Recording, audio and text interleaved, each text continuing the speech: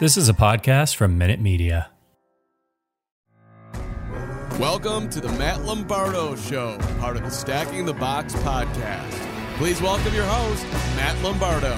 What's going on, everybody? Welcome on in to another episode of the Matt Lombardo Show right here inside Fanside at Stacking the Box podcast feed. Great show on tap. Former Kansas City Chiefs offensive lineman Jeff Allen will join us to preview the AFC West playoff race, talk about the Kansas City Chiefs resurgence, and maybe a little bit about his brand new cookie business as well. We have a whole lot in store and what may be an abbreviated episode on this Thanksgiving holiday of the Matt Lombardo Show. But before we get into all of it, if you enjoy the podcast, I would really appreciate it if you went ahead and subscribed in the Apple Podcast Store, Spotify, SoundCloud, Spreaker, any of your favorite podcast platforms to the fan-sided Stacking the Box NFL podcast. It's a great feed. You get two great podcasts for the price of none. You get Matt Verderam and Mark Carman every Tuesday and the Matt Lombardo Show every Friday. And if you really enjoy my podcast, if you love the Matt Lombardo Show, you like the guests, you like the analysis, please go ahead and leave a 5-star review for Stacking the Box and mention the Matt Lombardo Show. It really helps grow the show. Let me know what you like, what you don't like, and maybe a guest or two, and I'll go and try to get them on in future weeks. And really, I think we learned a lot about a couple of contenders over the past 10 days. Not just what happened on Thursday during the Thanksgiving games, but also the game of the week and one of the biggest games of the year last Sunday afternoon between the Kansas City Chiefs and the Dallas Cowboys. And, you know, the Cowboys have now lost 2 of 3 and 3 of 4. 3 of those games against the AFC West. I think that goes to show probably not a whole lot about the Denver Broncos, who I think still have a long way to go before being considered legitimate Super Bowl contenders. But I think it goes to show you just how much stronger the AFC West is overall than the NFC East. And I think the Cowboys, look, the NFC I think is a lot more competitive than the AFC because I think you have better teams on that side of the bracket. You talk about the Tampa Bay Buccaneers led by Bruce Arians and Tom Brady. You look at Green Bay with Aaron Rodgers and the Packers probably now the team to beat.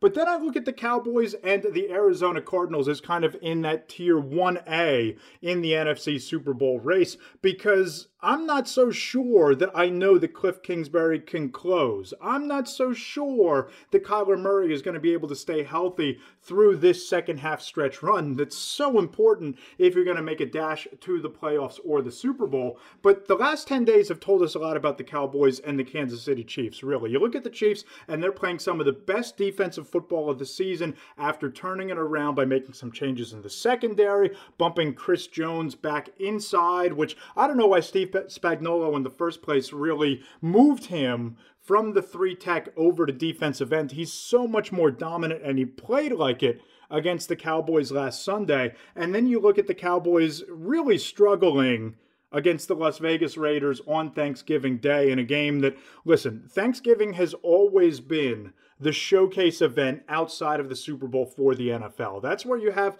the most casual eyeballs on the screens. You have big family gatherings around the turkey, the stuffing, the pumpkin pie. Hope you enjoyed your dinner, by the way. But a lot more people watching the NFL than normally do on a regular Sunday, and maybe not as many people who are tuning in to every primetime game, but to have 26 accepted penalties, over 260 penalty yards, I don't think that was a ringing endorsement for the NFL and the product that they want to sell. I also think that we kind of had our eyes opened a little bit about the Dallas Cowboys secondary because that defense was playing really well, punching above its weight, knocked off some teams that kind of made you think, okay, maybe they're turning a corner. They kind of came back down to earth over the last couple of weeks. And I'm not ready to make any sweeping generalizations about the Cowboys without Amari Cooper, without CeeDee Lamb, who I think they are the two most important weapons to that offense around Dak Prescott, not Ezekiel Elliott, not Tony Pollard. And to have your top 2 wide receivers out of commission, it's really hard for me to make too many sweeping judgments against an offense that scored 33 points. And I know that 7 of those points came on a kickoff return by Pollard, but I'm not ready to write the Dallas Cowboys off yet. But I will say, for all of the talk that we've had on this podcast, for all of the things I've written over the last couple of weeks, The Cowboys didn't get to hang that NFC East Championship banner on Thanksgiving. Instead, they played their way into a race. And you look at the Philadelphia Eagles schedule, and the Eagles, they're playing on offense as well as anybody right now, especially running the football. And you look at the Philadelphia Eagles down the stretch, it's a really manageable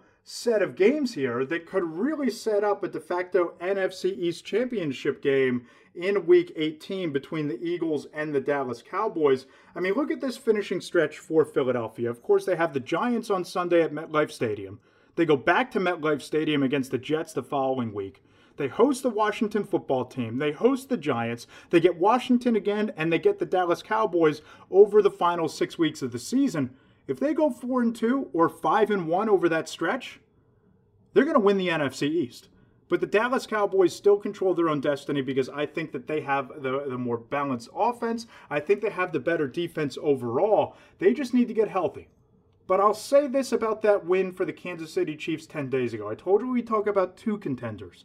One, the Dallas Cowboys, the other, the Kansas City Chiefs. And that was, at least when the game ended on Sunday, in my opinion, even though it was at home, even though the Cowboys are banged up, that defense was playing some of its best football of the year, Dallas's defense was, going into Arrowhead.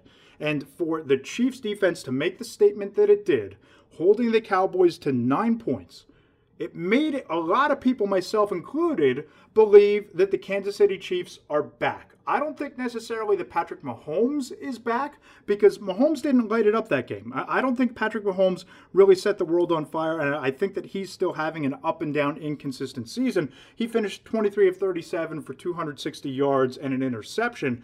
That's not the kind of Patrick Mahomes performance that we've come to know and love from the multiple-time MVP. But you look at their schedule, and you have AFC West competition, and I wrote about this last week. He's something Mahomes is like 17-3 against AFC West competition. They have the Broncos on Sunday in Arrowhead. I love Kansas City's chances there. They get the Raiders. They get the Chargers. Pittsburgh at home at Arrowhead. They have the Bengals, who have really collapsed. And you finish up in Denver against the Broncos in Week 18. The Kansas City Chiefs are the team to beat in that division, other than Justin Herbert and the Los Angeles Chargers, who I think could also make a run. I don't think that after what we saw on Thanksgiving from the Dallas Cowboys, you can elevate the Chiefs to the heights that I thought we could have when that game finished last Sunday, if that makes sense. Because I don't think the Cowboys are as dominant as we thought they were. And certainly the Chiefs defense, while playing well, and there are multiple ways to win in the NFL, there are multiple ways to win a Super Bowl, and defense still is vitally important. The Chiefs, if they're back, it's because the defense will carry them. And I don't know, based on the first 5 or 6 weeks, that you can trust the Kansas City Chiefs defense in the postseason. Eventually, if they're going to win the Super Bowl, if they're going to beat the Baltimores and the Chargers and the Bills and the teams that are in the AFC hat, for lack of a better metaphor, because I don't think any of those teams are any good, but if the Chiefs are going to emerge from that hat, their defense might need to carry them. And I don't know that we've seen enough to anoint them as being able to do exactly that. On the other side, we'll talk more Kansas City Chiefs with former Chiefs offensive guard Jeff Allen right here on the Matt Lombardo Show inside Fansided Stacking the Box podcast feed.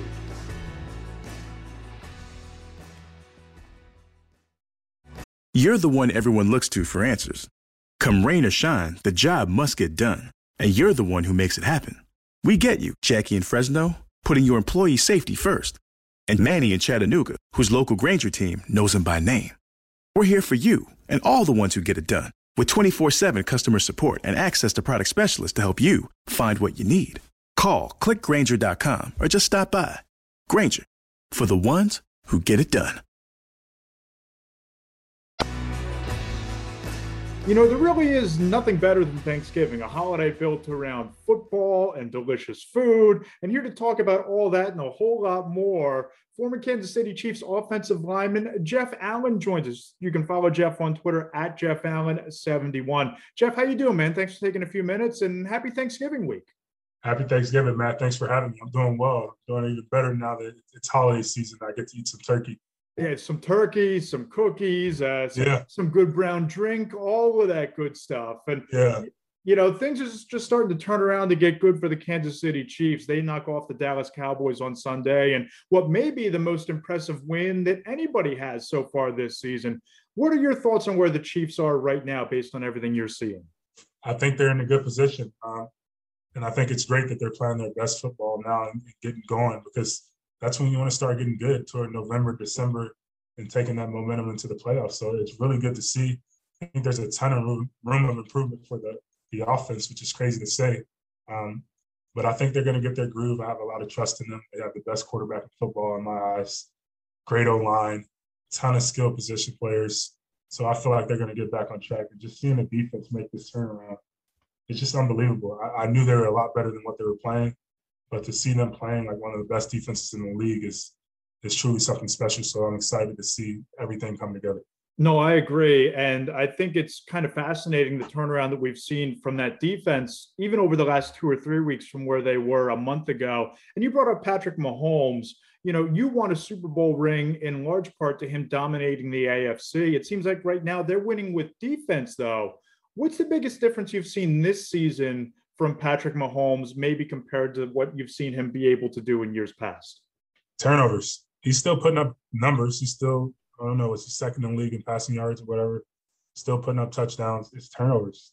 Some of them are his fault. Some of them are receivers dropping passes. Some of them are just plain flat out unlucky. So, sometimes it goes that way. But I think, and know the way Pat is, he's going to fix those things, and receivers are going to take some accountability, with catching passes and staying on the field on third down. I think, the previous game against the Raiders, we did an excellent job on third down. We didn't turn the ball over, so we saw an offensive explosion. The Dallas game, we were inconsistent. Had a really good first drive, but outside of that, it was just a lot of inefficiencies on third down, drop passes. You saw Kelsey drop a pass that was an interception. It just wasn't consistent, and that's where you see, us only putting up 19 points on the opposite side of the ball. For sure. And, you talked about the turnovers. I agree. I think they dogged him in the first half of the year. Is there something causing those that maybe over the last 2 weeks he's been able to turn around? Because you look at the game against the Packers, you look at the game against the Raiders, certainly it looks like Mahomes is back. And Sunday, I thought he was really efficient outside of Micah Parsons making that big play with the strip sack. What have you seen him kind of do to turn that corner over the last couple of weeks? He settled down. He's starting to take what the defense is giving him. And that was one of the biggest issues early on in the season. The defense were playing the too high shell coverages and taking away the deep play, but Patrick was being stubborn and still taking those shots when he didn't have to. And that was forcing some throws, getting some interceptions there. There were some drop passes, which he naturally just squeezes the ball in there from time to time because of his belief. But sometimes those passes are tough to catch, make a ricochet. But now he's taking what the defense is giving him. He's letting his receivers make plays after the catch. And he's settling down. He's a little bit better in the pocket. He's stepping up more. He has the best interior offensive line in the NFL, in my opinion, between Creed Humphrey, Trey Smith, Joe Tooney. Those three guys are solid. So believing in those guys, knowing that the tackles can get DMs up the field and run them by, he can step up and make some plays there instead of flushing out of the pocket and getting the strip sack like he did against Parsons. Oh, for sure. And, you look at the rest of the AFC, and I find myself every week just scratching my head, right? Because compared to the NFC, where I can make an argument for 3, 4, 5 teams having legitimate Super Bowl aspirations, it seems like the further we go on in this year, as Thanksgiving approaches now in the rearview mirror and turning the attention to Christmas, it really seems like it's 2 teams again. It's the Kansas City Chiefs and the New England Patriots. How do you see that side of the playoff bracket shaping up from here on out? I feel the exact same way that you do. I think it's New England and Kansas City right now, and it's because of their defenses. I had a friend of mine tell me he thinks that the Chiefs are back and that Mahomes is back. I think that the Chiefs and their defense are back. I don't know that they're winning because of Mahomes right now, and I'm with you. I think that Bill Belichick and that Patriot defense and the way they swarm to the football, I think that's what gives those 2 teams a real good shot here. Yeah, definitely. It's definitely their defense. And I would give the edge to Kansas City. The only reason I would give the edge to them is because of history and knowing what this offense can do and knowing who the quarterback is. I know that it isn't what we are accustomed to seeing, but I think they're going to flip the script and they're going to figure it out at some point. And we're going to see what we saw against Vegas more consistently. But New England, they've always had good defenses, and it starts with Belichick. Matt Patricia is back there, so they're always going to have a great game plan. They're going to play what they need to play to win the game. There's not anything set in stone for their defense. That's what makes them difficult for offenses, because week in and week out, they show something different, and they're going to do whatever they have to beat you. They're going to take away your best offensive player, and they're going to make it tough for you, and they're going to challenge receivers. But New England's definitely a threat, but I definitely are going to, not just because I'm a former Chief, I would give the edge to Kansas City. And you're a former Chief. You're also a former Houston Texan. Yeah. What's the biggest issue facing Houston right now? Because you spent some time there. What's ailing them right now? Is it fixable in your opinion? Maybe not this year, but certainly long term. Yeah, I mean, anything is fixable, but it's going to take a while. I think they're in a rebuilding phase for sure. Figuring out things, getting the right players in there, the right coaches, and building a good culture. I think that's the biggest difference between winning and losing organizations. It's the reason why New England has an opportunity to win every year. It's the reason why now Kansas City. I mean, I was in Kansas City before Andy Reid got there, and the culture isn't what it is now. So. What was the biggest difference once he arrived? Because there was a certain culture that he built in Philadelphia. There's certainly a certain culture in places like New England and Green Bay, and to a lesser extent, maybe a place like Dallas, teams that are in the mix. What was the biggest difference when Andy Reid got there? The biggest difference with him was he lets guys be themselves. He always says, let your personality show.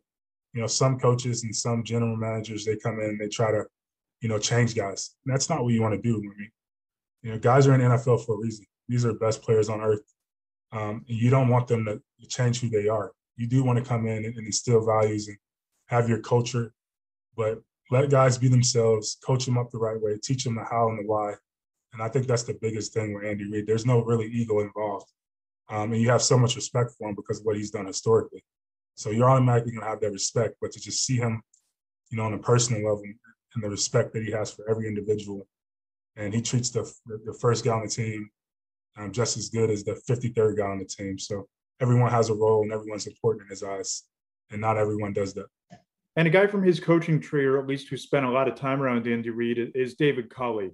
When you look at the Texans staff, do you think that Culley and that coaching staff that they have in place, that they're capable of orchestrating a turnaround and building that kind of culture? Yeah, I don't know much about the entire coaching staff there, but I do know David Culley personally. He's a great human being, a great football coach, and I do think he could bring a good culture there. That was very much, needed there at this moment in time. So I think he could do it, but like I said, you got to have the players. As great as these coaches are, if you don't have the players, you're not going to win the games. I mean, that was the biggest issue in New England last year, and Belichick is one of the best coaches ever, if not the best. So you have to have the personnel first and foremost, and when you add a great coach to that, like, there's a real good opportunity you're going to be in the run, in the Super Bowl run every year. So I think it starts with the personnel, and then you add the right coach, which I think Culley could be the guy there. Now let's expand out a bit here and look big picture, because, of course, this is the time of year, we talked about it, where the contenders and pretenders kind of separate themselves. Who of the teams that are in the hunt right now that you can make a case to win the Super Bowl, who has the most dominant offensive line in the league? The most dominant offensive line? I'm going to say Kansas City. I think that inside three, man, like, they're so dominant. They're physically imposing. They have fun, and they can run the ball. I know when you look at the statistics, the Chiefs aren't running the ball very much, but when they do, they're very efficient. And they do a lot of RPOs. That's why at the end of the day, you don't see a bunch of runs on the stat sheet, but they're calling them, Pat's just throwing them. But I'm going to go with Kansas City. It's amazing to see what they've done so fast with the turnover with all new 5 guys. And when you get a healthy right tackle, I think they're the best. And, if you were building an offensive line today, if Jeff Allen were the GM or the offensive coordinator or the head coach of a team, how would you build your premier top-notch offensive line? Because you're starting to see a lot more 3 techs who are just dominating. Chris Jones comes to mind, of course, Aaron Donald. They're playing at a much higher level inside. Does that put an added premium on guys like you on offensive guards rather than those hyper expensive offensive tackles who really were the anchors of lines back in the day? Yeah, I think honestly, it's going to sound shocking to you, but I think the most important position on the offensive line is right guard. I primarily played left in my career, but right guard, the reason why is most quarterbacks in the NFL are right-handed. And when you're sitting in the pocket, if a guy's getting pressure, like a left defensive tackle that's lined up on the right guard, if he's getting immediate pressure, bull rushing that guard into the quarterback's lap, he's riding a typical quarterback's line of sight. He's not able to step up. He can't follow through on throws. He doesn't even have to get a sack. He can disrupt the middle of the pocket. It changes the game. So that's great insight. I never really thought of it that way, but I guess it would be that way because rather than the blind side, you're going to be disruptive by bringing pressure right in his face. The quickest way to the quarterback is inside. When you see defensive ends make sacks, sometimes they bend the corner, but where it's most effective is when they're going inside. So why not just get a 3 technique that can immediately rush inside? That's the quickest way to the quarterback. So if you can get a premier 3 technique, a Chris Jones or Aaron Donald, a guy of that stature, he can completely wreck games. We saw it against Dallas. Chris Jones is the reason why the defense played so well. We saw the 3.5 sacks, but he was getting pressured play in and play out when they were passing the ball. So that ruined Dak's night. The DBs did a good job, but they can have confidence in challenging receivers because they know there's going to be pressure. The ball has to get out. So if you can have a force inside, that is the new model of the NFL. For sure. And Tom Brady's talked about it for years, how much he hates A-gap pressure. Peyton Manning talks about how disruptive it is with pressure up the middle. If you were in the league today, who's the defensive lineman, defensive tackle, defensive end, whoever that's keeping you up at night the night before a game, knowing you have to line up against him for 60, 65 snaps? It's still Aaron Donald. I still have nightmares about him. I've played him a couple of times. That guy is unreal. I could tell you a cool story. Please do. his rookie season, we played him in the preseason. And in preseason, you don't necessarily like you prepare, but you don't have a scouting report on individuals, especially rookies. So you don't really go back and look at college film. You heard about guys in college, but sometimes it's different when you get in the NFL. Well, I remember lining up and seeing him, and I'm like, he's not a big guy. And he blew right by me. And I was like, wow. What the heck was that? And who the heck is this kid? And I just remember his rookie season, we were watching film, and he was just dominating the league. And the offensive line coach said, this is the next Warren Sapp. He might be better. And everyone's like gasping. I don't know about that, but it looks like it's true. Yeah, but probably even better. And definitely better. Going completely in another direction here, what are your thoughts on Dave Toub as a coach? Because when you look around and, you see guys like John Harbaugh, Mike Tomlin, even to a lesser extent, Joe Judge, becoming head coaches after being, quote unquote, head coaches of their particular unit. Toub's been one of the premier special teams coaches out there. Can he join that club as a next NFL head coach and somebody that you could see having success in that role? Without a doubt. He's one of the best special team coaches, if not the best of all time. And he knows the game. Don't get it fooled. Don't think he just knows special teams. He knows offense. He knows defense. He's active. He stays in and out of meetings. And he would join us in the offensive line room. He would go to offensive meetings. So he knows the games. He's constantly asking questions and seeking information. He's been around some of the best coaches, Lovie Smith, Andy Reid, being around guys like that and learning from some of the best. It only helps him. So I think, he deserves an opportunity. I hope he gets one. I think he could do a heck of a job. For sure. And for you personally, how easy or hard was it to transition from tackle to guard? Because people talk about it all the time. If you draft a tackle high who kind of struggles early, we'll just bump him inside and play him at guard. He'll be fine.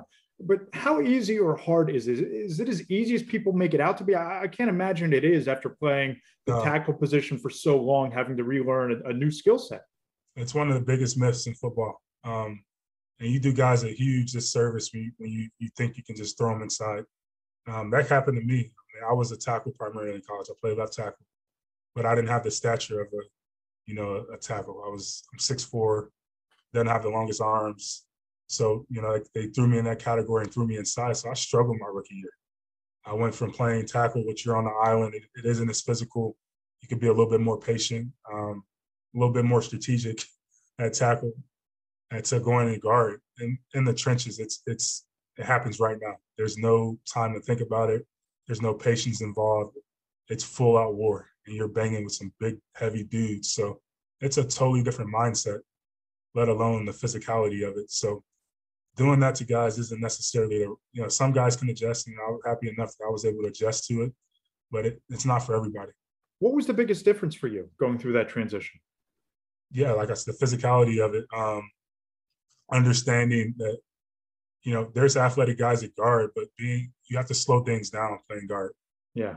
Tackle is a little bit more quick twitch. You got to get to certain spots, certain points in the pocket that are different than, guard is like right there. You can't overshoot a guy. You can't take the wrong step because it's the quickest way to get to the quarterback. If you take a false step, the guy's going to blow through that A gap. So, that's the biggest difference is just being, a lot more physical, being a lot more hands-on, and not, taking the wrong steps because you can't, there's not much room to recover at guard. And beyond that, beyond the transition from tackle to guard, you've made an even bigger transition in your life, and that's to the business world. Tell me about all the deliciousness and all the good stuff that you have going on with Cookie Society. And of course, that's at Cookie Society on Twitter for everyone. And if you enjoy this show and you like cookies like I do, you're going to love this. Go to cookiesociety.com and use promo code Lombardo Show 15. Just for our listeners, you get 15% off using promo code Lombardo Show 15. Jeff, tell me what you have going on there, how you got it off the ground, and what you have cooking over there at Cookie Society these days. Listen, I transitioned to an offensive lineman's dream to a baker. So I started a cookie company with my wife. It's truly her passion. We were in New York back in 2017, and we went to Levain Bakery. And I can remember tasting the cookie after waiting in line for 40 minutes, which was amazing. I was like, who's waiting in line for a cookie? And then when I tasted it, I was like, oh, this is why. It was one of the best things I've ever had in my life. And I turned to my wife, who was a college athlete like me and super competitive, and I said, you can't do anything like this. Just jokingly, it was like reverse psychology, and that she was going to go try it. And she went home and she tried it, couldn't figure out how to make it like Levain, and then she made her own cookie. And it's what birthed our business. I tasted it. Nice. I was like, this is amazing. Started taking it to the locker room. She started making different flavors and variations. What was the first flavor? That made you flavor was chocolate chip. That was the first flavor. I mean, that's everyone's go-to. And then she made a banana pudding cookie. That was the first flavor where I was like, okay, I've never had anything like this. This is different, and you should start a business. So that's kind of sparked the idea. We thought of the name. We formed the LLC. I was still playing at the time, but even while I was playing, we were still doing farmers markets, pop-ups, and working at a commercial kitchen in the off season. So, this was in the making even before I was retired. I love it. How do you guys come up with the recipes, and what's your favorite so far? I know you brought up the chocolate chip and the banana pudding, but what's the process there? And I know it's got to be like picking your favorite kid, which is impossible to do. Yeah. But what's the favorite cookie that you've tasted that you guys have made so far? Well, we have over 70 flavors, so there's a lot to like. But my favorite, just based off of nostalgic, thoughts, is just the banana pudding because that's what sparked the idea. But right now on the menu, my favorite cookie is probably going to be the peach cobbler cookie. Nice. And all the ideas basically come from inspiration. My wife walks around the grocery store. It could be something seasonal. Like right now it's Thanksgiving. So what do you think of for Thanksgiving? You think of, pecan pie. You think of apple pie. You think of those different types of desserts. So we're like, hey, let's make that into a cookie. We had pumpkin pie last month, when the fall kicked off. So things like that.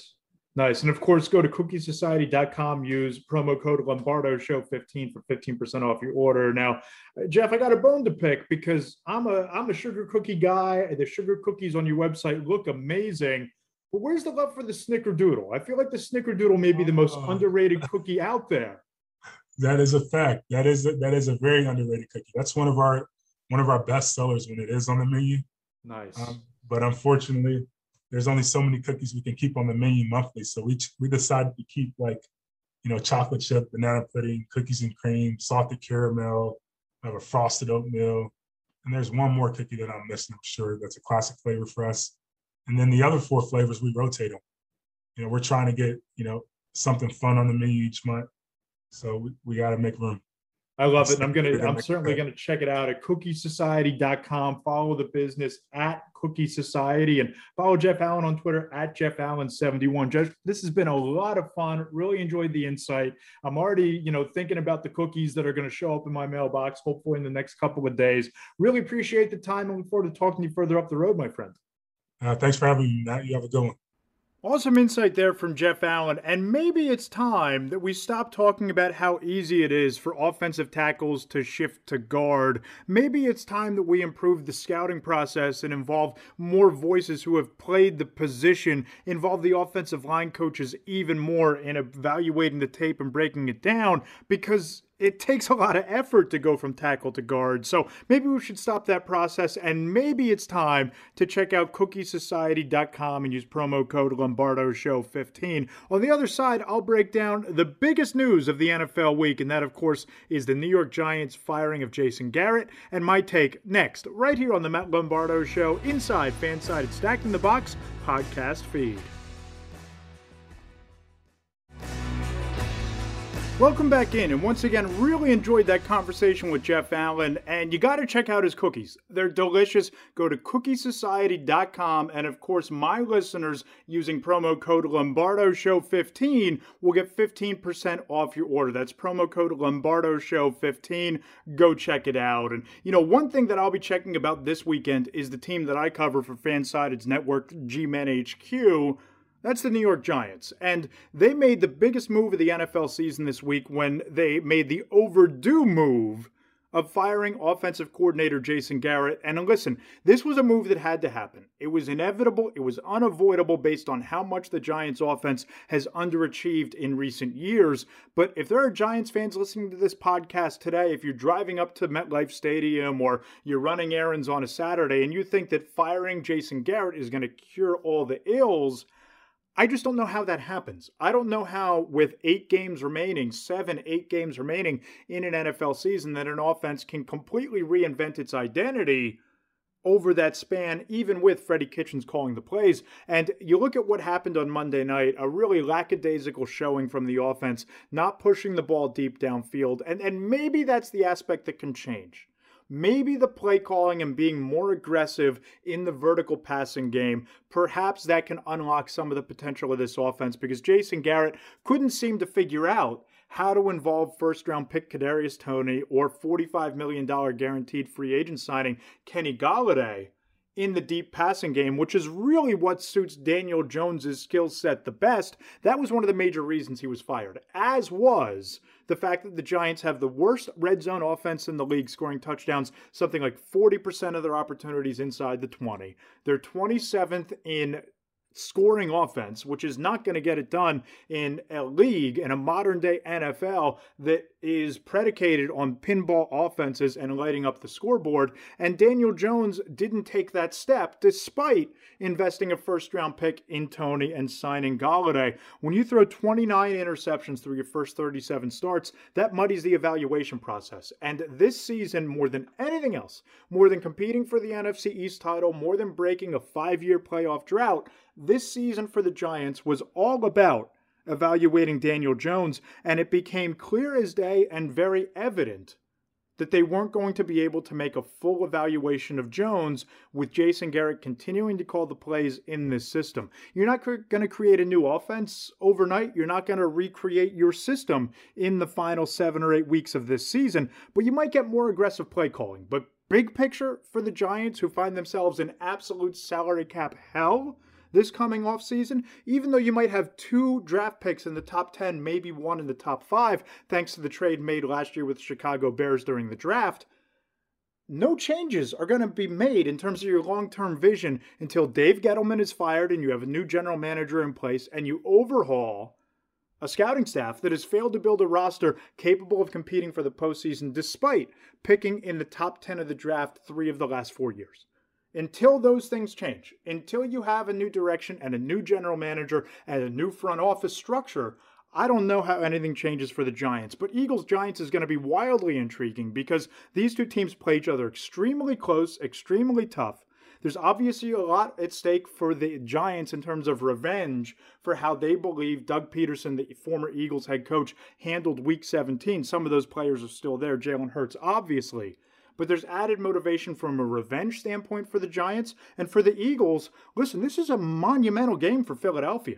Nick Sirianni has found the running game with Miles Sanders now getting back. With Jalen Hurts, they've been able to piece together a system that manages his best traits, his arm strength, and the running game to really turn things around here. And if they beat the Giants on Sunday, all of a sudden they're going to be nipping right at Dallas's heels. So that's a really big game, and obviously I'll be there at MetLife covering it for G-Men HQ and for Fansided. But you look across the rest of the league, we're going to learn a lot about the AFC North on Sunday when you have the Steelers and the Bengals going toe-to-toe in Cincinnati.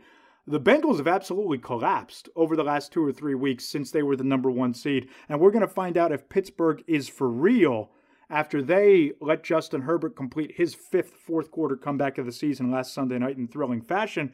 And, of course, you have the Kansas City Chiefs and the Denver Broncos in Arrowhead. The Broncos are feeling good about themselves 2 weeks ago, knocking off Dallas in Big D in AT&T Stadium. If they can knock off Kansas City, if they can kind of rattle Patrick Mahomes a little bit, that could be interesting. But the game of the weekend is the Monday night game, in my opinion, because I've watched the New England Patriots this year. I've watched Mac Jones. I've watched that defense with the McCourty twins and Matt Judon, and that defense just flying to the football. Mac Jones has been efficient, and the Patriots now have a two-headed running attack. They have 2 really reliable and dominant pass-catching tight ends, which are really important to the development of a young quarterback. If they knock off Buffalo, who's been reeling, and Josh Allen, who seems to be regressing, if the Patriots win that game, they're going to now be in the driver's seat in the AFC East, and that could put them in the conversation, maybe even for the 1 seed in the AFC, because I think the conference stinks on ice.